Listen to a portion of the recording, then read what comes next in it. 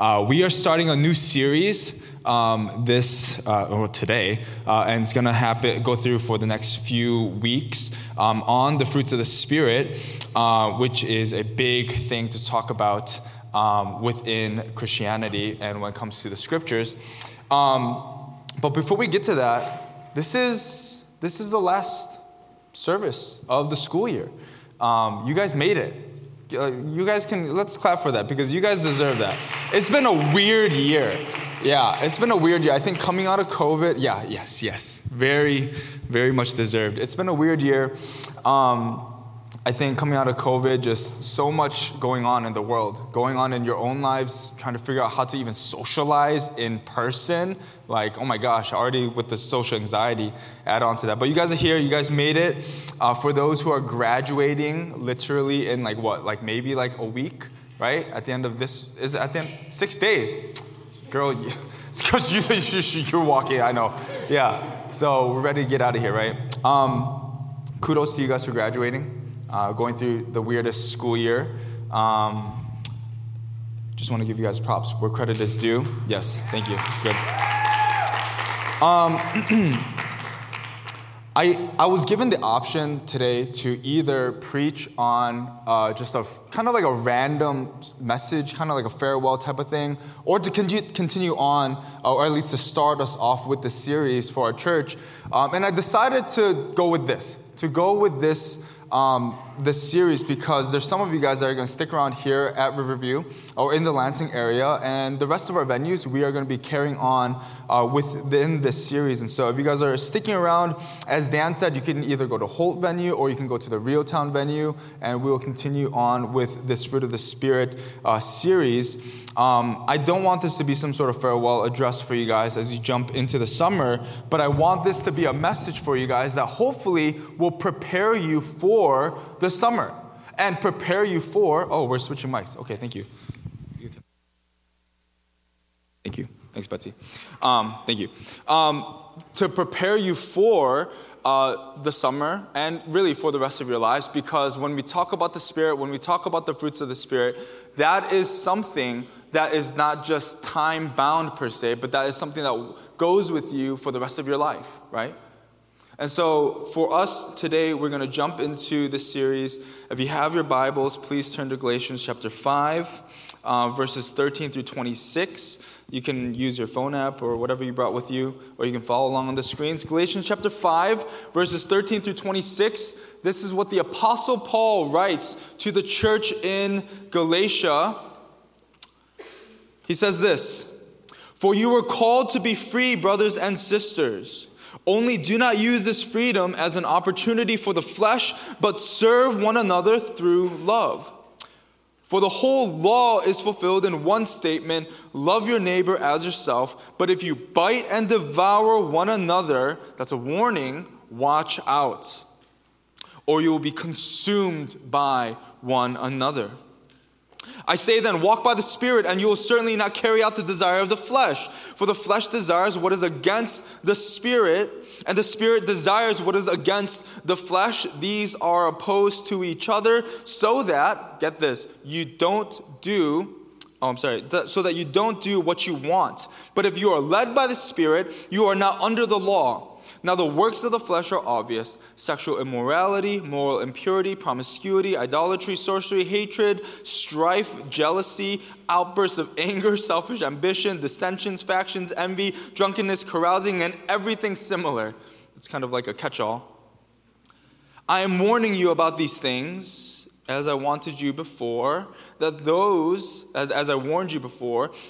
who practice such things will not inherit the kingdom of God. Whoa, big claim there.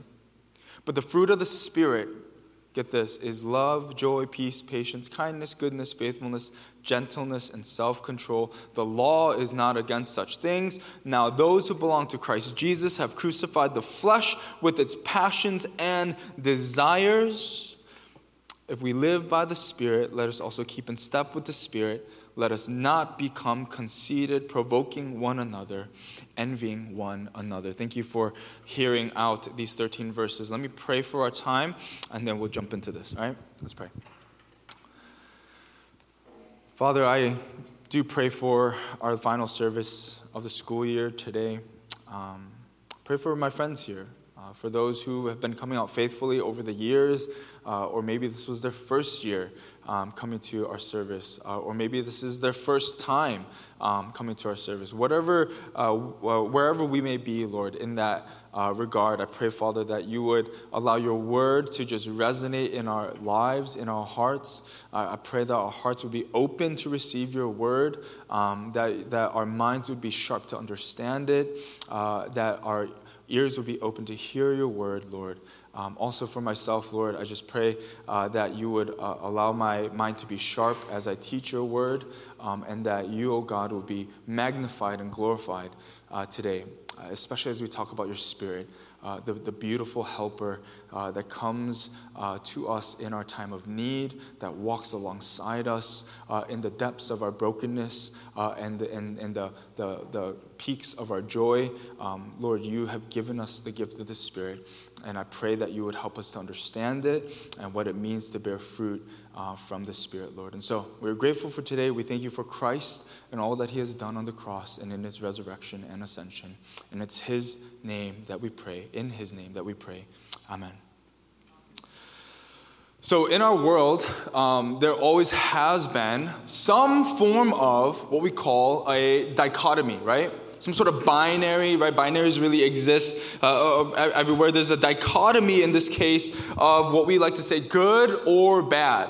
Good versus bad, right? We have this framework of a protagonist, right, that comes up or that already exists, and then an antagonist that rises from the ashes to go against the protagonist, right? It's all around us. When you look at, God versus Satan, right? That's a protagonist or versus antagonist type of story. You have angels and demons, right? You have the Avengers versus Thanos, right?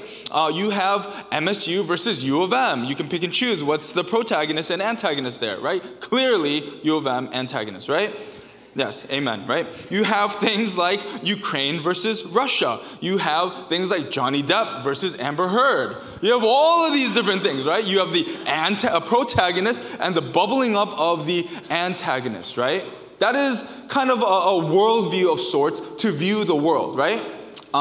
When you look at even your life, when someone does you dirty, right? And someone does you wrong, you're like, that is my arch nemesis, right? Every single one of us had somebody, their name pop up in our minds. Objection, yeah. You're too good, Eli, right? But that is a binary or a dichotomy that we kind of live and view the world in. And I want to offer up to us today that perhaps the Bible is not just about good versus bad. That it's not just about good versus evil, but that it is actually a book filled with a binary that is much deeper and much more nuanced than just good versus evil, good versus bad. But that it is actually about holiness versus sinfulness. That it is about righteousness and unrighteousness. That it is about flesh and spirit. That good and bad actually might be doing us a disservice in understanding how to understand the Bible and God's approach and God's understanding and his creation of this world and our lives. Maybe you guys have been in a similar position as me, or maybe you've said this about yourself. I have friends that come up to me and they say, Young, I know you are in ministry. I know you're a Christian. You love this person named Jesus. You love God. But Christianity is not for me. And I say, why? And they say, most of the time, oh, I'm just too bad. Like, I've done too many bad things in my life, so therefore there's no way that God would love me. Their immediate thought is, well, I've just been too bad. It's this all-encompassing word that envelopes their entire life as they reflect on what they've done in their lives. But we will soon find out again in this passage that life and even spirituality and pursuing God is not about good and bad, but it is much deeper and more nuanced than that. Look at Galatians 5:13-15, what we just read. Paul says, "For you were called to be free, brothers and sisters. Only don't use this freedom as an opportunity for the flesh, but serve one another through love. For the whole law is fulfilled in one statement, love your neighbor as yourself. But if you bite and devour one another, watch out, or you'll be consumed by one another." What the Apostle Paul, to give some context, what he was dealing with in the church in Galatia specifically, in short, was that people within the church were preaching a different gospel. They were saying, if you want to be part of the people of God, the family of God, you can believe in Jesus, but you also had to still work for your salvation. In this case, you had to still follow the Mosaic law. But Paul would argue in other books that, well, Jesus fulfilled the law, therefore you don't have to follow the law, right, the Jewish law. But people within the church in Galatia were preaching that. And that's how you become part of the family of God. And so Paul, seeing this, he writes to this church this letter to direct the church on what the gospel actually is and how it should affect their lives. Let's not miss that part. It's not just what the gospel is, but this is how the gospel should affect and change your life. And I want to focus here on the theme of one another, because that is so intentional. I will say this boldly to you guys, that if the gospel, right, in terms of how it affects your life is that it's just me and Jesus, you have a truncated version of the gospel. Because the power of Jesus in your life, the power of the gospel in your life should move you to serve and love one another, as the Apostle Paul writes. The freedom we have in Christ is not to serve myself, no. It's not to indulge in the things that I want to do, but it is to serve one another. And we'll get to this idea later in our time together. But pay attention here to how Paul connects his thoughts from one another, right? To serve, to love one another. He connects that with this dichotomy of spirit and flesh. 16 through 18, look at what he says. "I say then, walk by the Spirit, and you will certainly not carry out the desire of the flesh." Let me read that again. It's so important for us. "I say then, walk by the Spirit, and you will certainly not carry out the desire of the flesh. For the flesh desires what is against the Spirit, and the Spirit desires what is against the flesh." Paul writes explicitly, "These are opposed to each other so that you don't do what you want. But if you are led by the Spirit, you are not under the law." That last sentence might be confusing. You're like, okay, I get this opposition thing, but what does the Mosaic law have to do with any of this? The people in Galatia, again, wrestled with false teaching of the gospel, right? It's gospel plus works. And that was the stamp of approval to be in the family of God, right? To enter heaven, right? As maybe how we would say in maybe cultural Christianity here. If you wanted to get to heaven, the false teachers would say you believe in the gospel, but also your works get you to heaven. But Paul says, no, the gospel alone is what the stamp of approval is, not the law. And if you didn't catch this, that's okay. But Paul also makes this huge claim here that there is now something dwelling within you, within your life, within your heart. The Christ follower, right? The thing that actually moves us, compels us, convicts us, not only on what to do, but what not to do, is called the Spirit. You see, people without the Holy Spirit, so meaning like if you don't identify as a Christian, right? If you don't believe in the gospel, life, death, burial, resurrection, and ascension of Jesus, people without the Spirit, they have a moral framework, right? Like think of the people that are non-believers in your life. They have a moral framework. That is what we would say the common grace of God, over them. There's some level of morality that the moral lawmaker God gives to the people around us. But people who do have the Spirit, meaning those who identify as Christ followers, we have a moral framework, and the Holy Spirit helps us discern even further what is good and bad. Or, like we said, what is holy and sinful. But is that what the entire Spirit's function is in our lives? To just tell us left or right, up or down, backwards or forwards? Is it just another reinforcement of morality? I mean, to some degree, I think it would be yes, but that would be a gross misrepresentation of it. In the gospel accounts, Jesus tells his disciples that he gives them the Holy Spirit. In the Greek, let me nerd out. It wouldn't be an MSU venue service if I didn't nerd out on the Greek, because I'm a complete nerd like that. So in the Greek, the Greek word for spirit, or the Holy Spirit, is paraclete. Maybe some of you guys have heard this. It's paraclete, which breaks down into two words, okay? The first is para, which means alongside, and then the second is kaleo, to call. We can call on the Spirit to help us, to come alongside us in moments of difficulty, in the moments where we know we're supposed to go left, but we go right.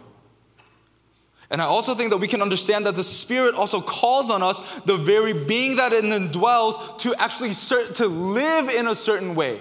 So it's not that we just call on the Spirit, hey, God, can you help us? Can you help me? I don't know what to do. What's your will for my life? I don't know whether to go this way or to take this job or to take that job or to, honestly, this might be a little taboo, but do I date this person or not date this person? God, can you give me a message, right?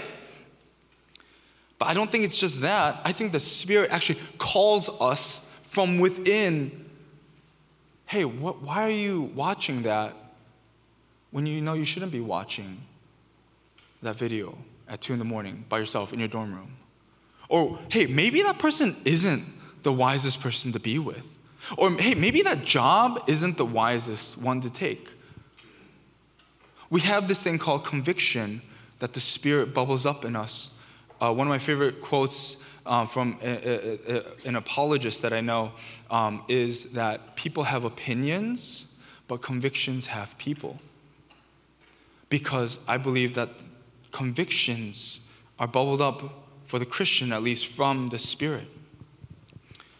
The Spirit doesn't just reinforce morality in terms of what God's standard of morality is. The Spirit also guides us, compels us, convicts us, it moves us towards God's way of living. John Mark Comer, who's a pastor out in the Pacific Northwest, in his latest book titled Live No Lies, he attempts and successfully completes this goal of presenting the reality of the world that we live in. And this is the reality of the world that we live in.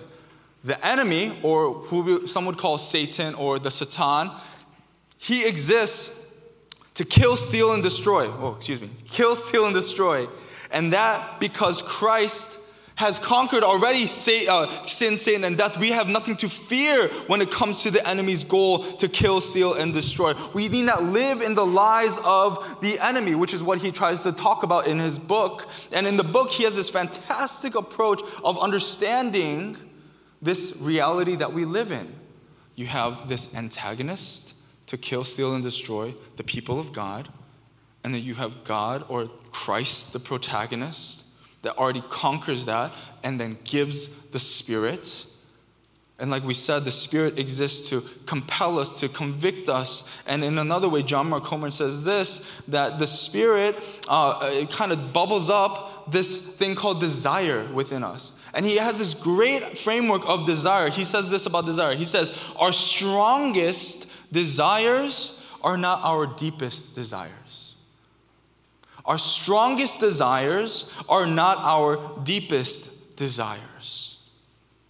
And we'll talk about this in a little bit. But I truly believe that the Holy Spirit exists to help us discern between the two.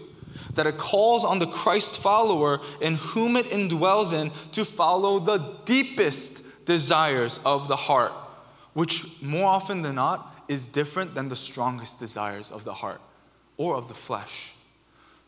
For example, I shared this with some of our volunteers before the service started.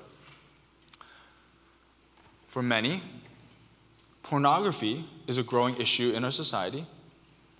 And there's a strong desire to engage in it, to indulge in it, to enjoy the media of pornography. Because that's a strong desire. But when you look deep down inside to someone who's addicted to pornography, for example, the deepest desire is what?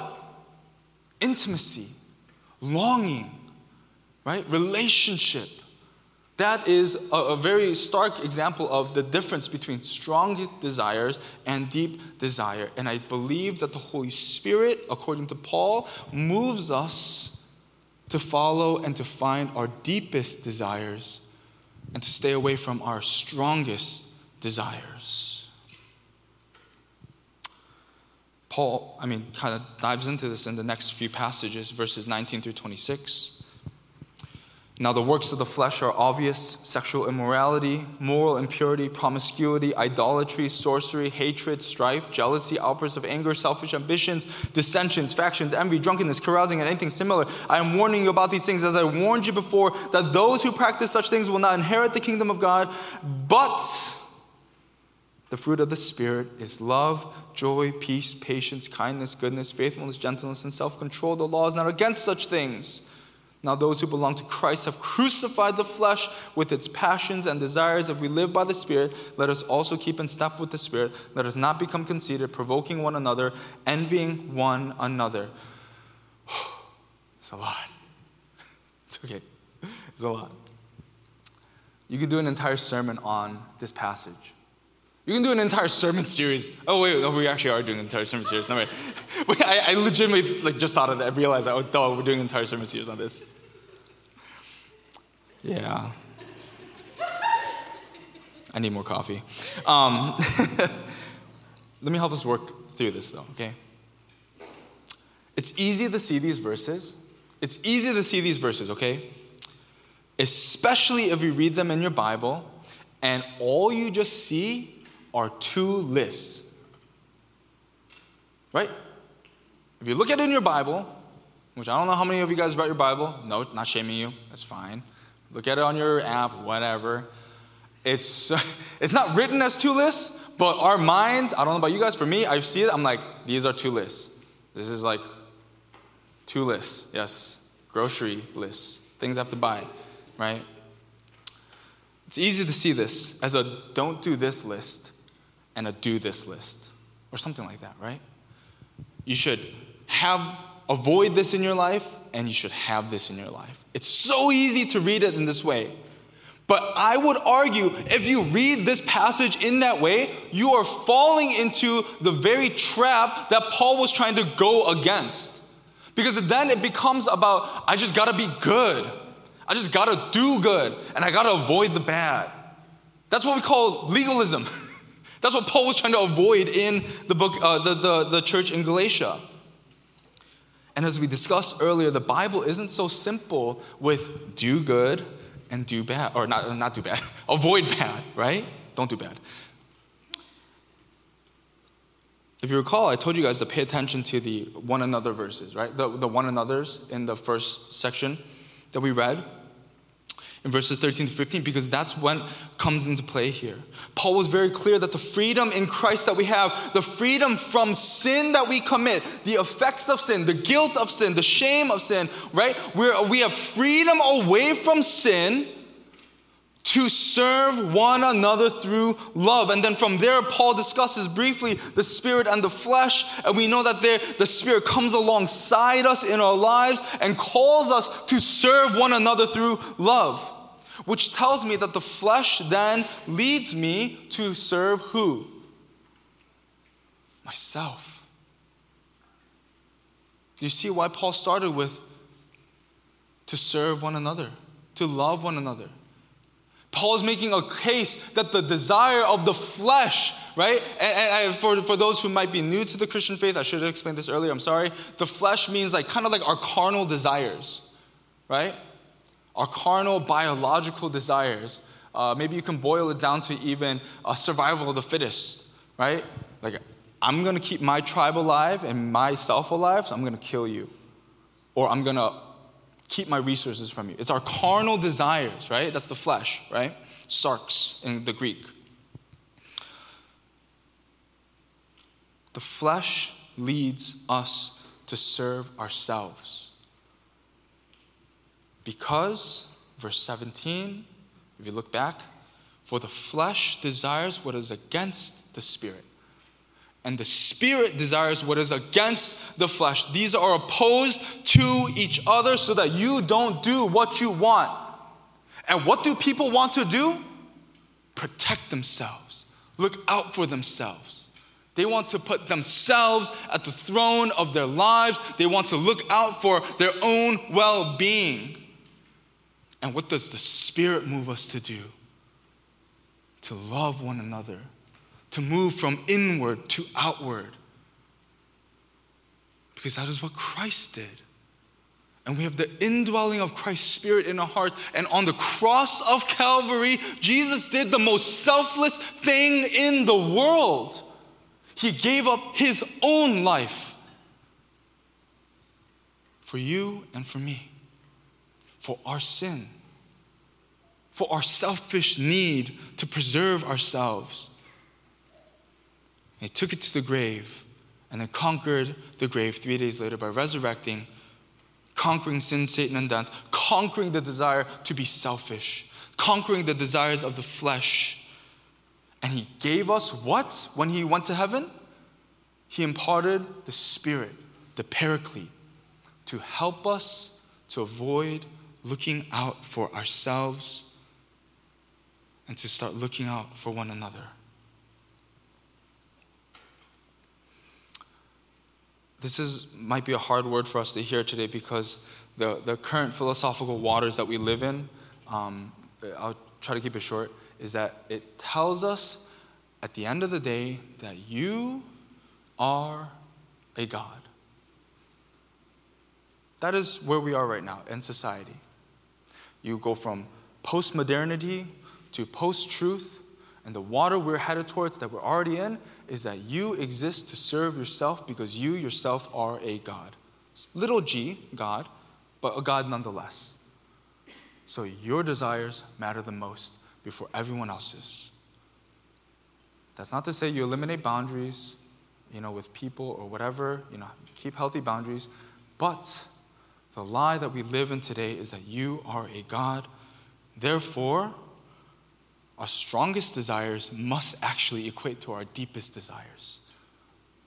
Right? That's why it's so hard to decide, to discern, what should I actually do with my life? Because you follow your strongest desires and you don't find satisfaction, right? Because this world says whatever you feel is right. But we know that the flesh serves itself and the Spirit serves one another. And so when it comes to the waters that we swim in today, the Spirit of God moves actually so hard against it. Because it calls us to love and to look out for one another and not to serve ourselves. That is a hard word for us to hear today. And I pray that you guys, not only for this summer, but for the rest of your lives, that the Spirit would move and convict you in that way. This passage is not about what is good and bad. Please hear me out on that.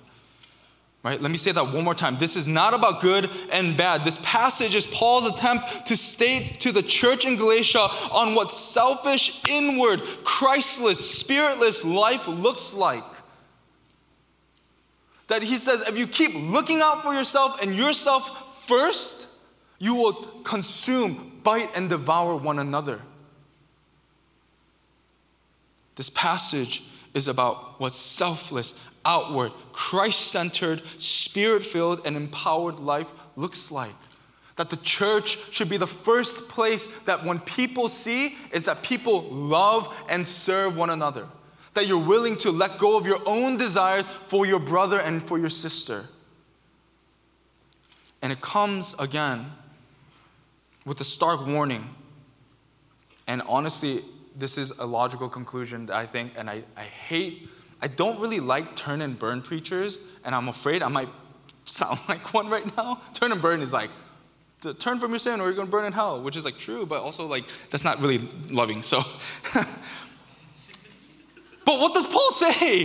He says, those who practice such things will not inherit the kingdom of God. Like, that's what the Bible says. That if you look out for yourself, always and only, maybe, just maybe, that's a sign that the Spirit does not indwell in you. Hot take. Sorry, I said it. Maybe you actually need Jesus. But all jokes aside, Paul says that you will not inherit the kingdom of God. That should scare you. Not in like a turn and burn, but like, oh my God, I really am just looking out for myself.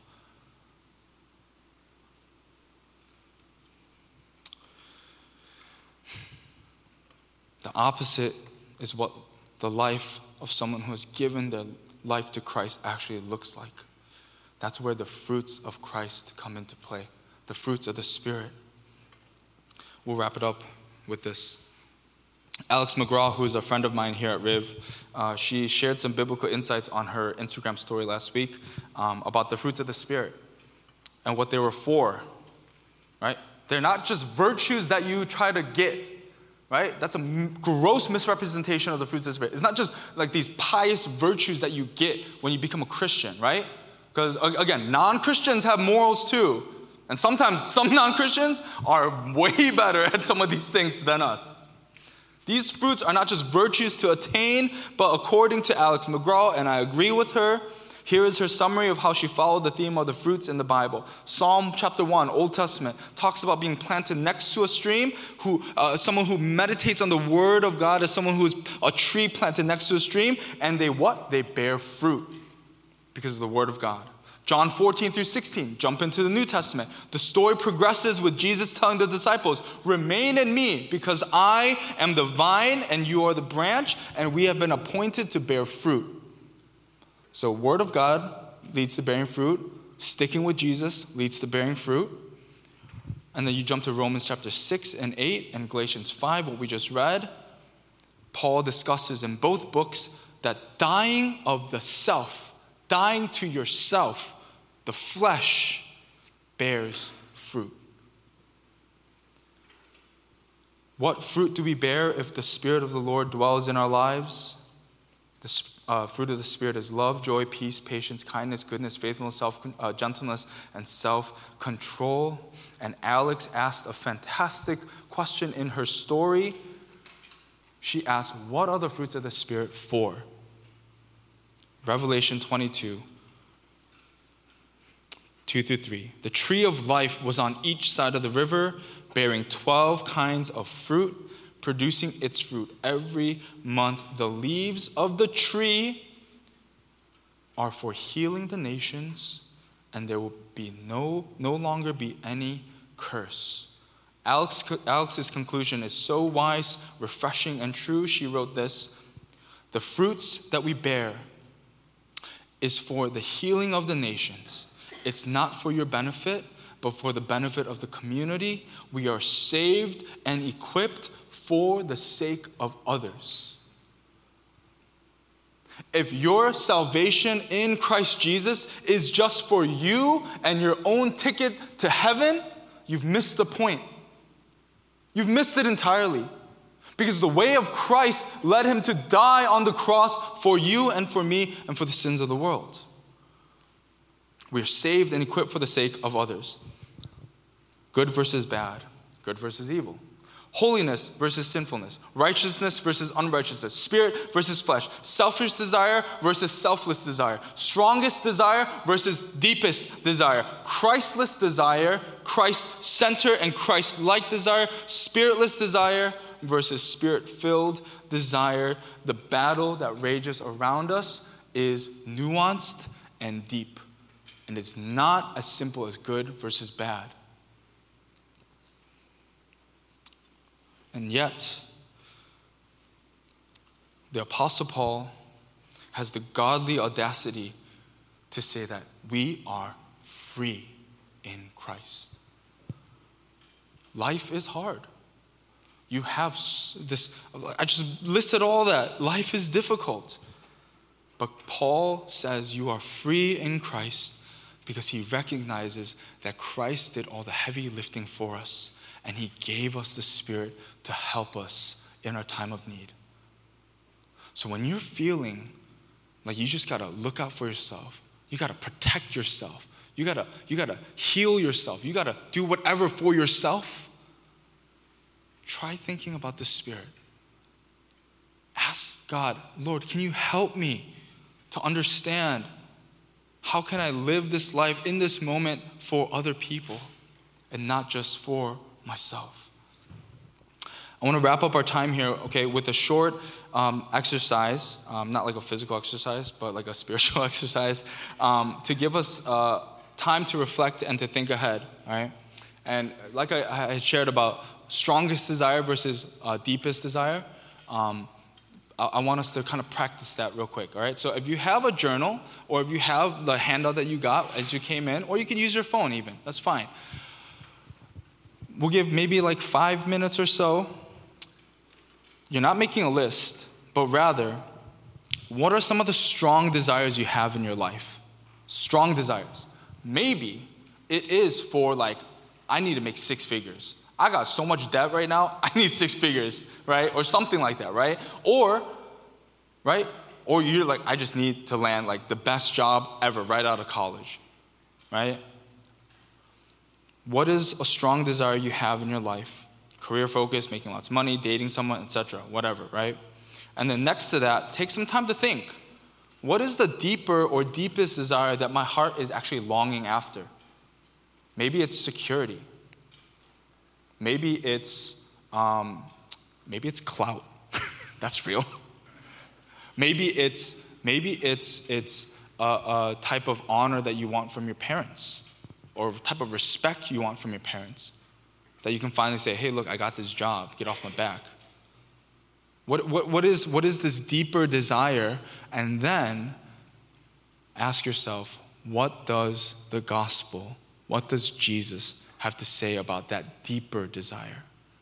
Can you find satisfaction in him and what he has done for you? So what is your strongest desires, deeper desire, and then what does the gospel actually say? So we're going to do that for about maybe like a few more minutes, and then what I want you guys to do is actually because this is the last service, I want us to kind of just group into like groups of like 2 and 3, and then just pray for each other. This is a deep desire I have. Maybe it's an insecurity that you're willing to share. Like, yeah, I struggle with like status, and I know that's not good. Can you pray for me, right? Or maybe it's like I struggle with like feeling like intimacy. Can you pray that I find that in Christ? So do that, and then I'll point us to a time of prayer with each other, and then I'll wrap us up with a word of prayer. So let's go ahead and do that, and then, because I want to give you guys a tool to actually use for the rest of your lives. This is a really helpful exercise. I do this from time to time. So break, and then we'll come back together. I'll pray for us, and then we'll sing some closing songs. So, all right, go.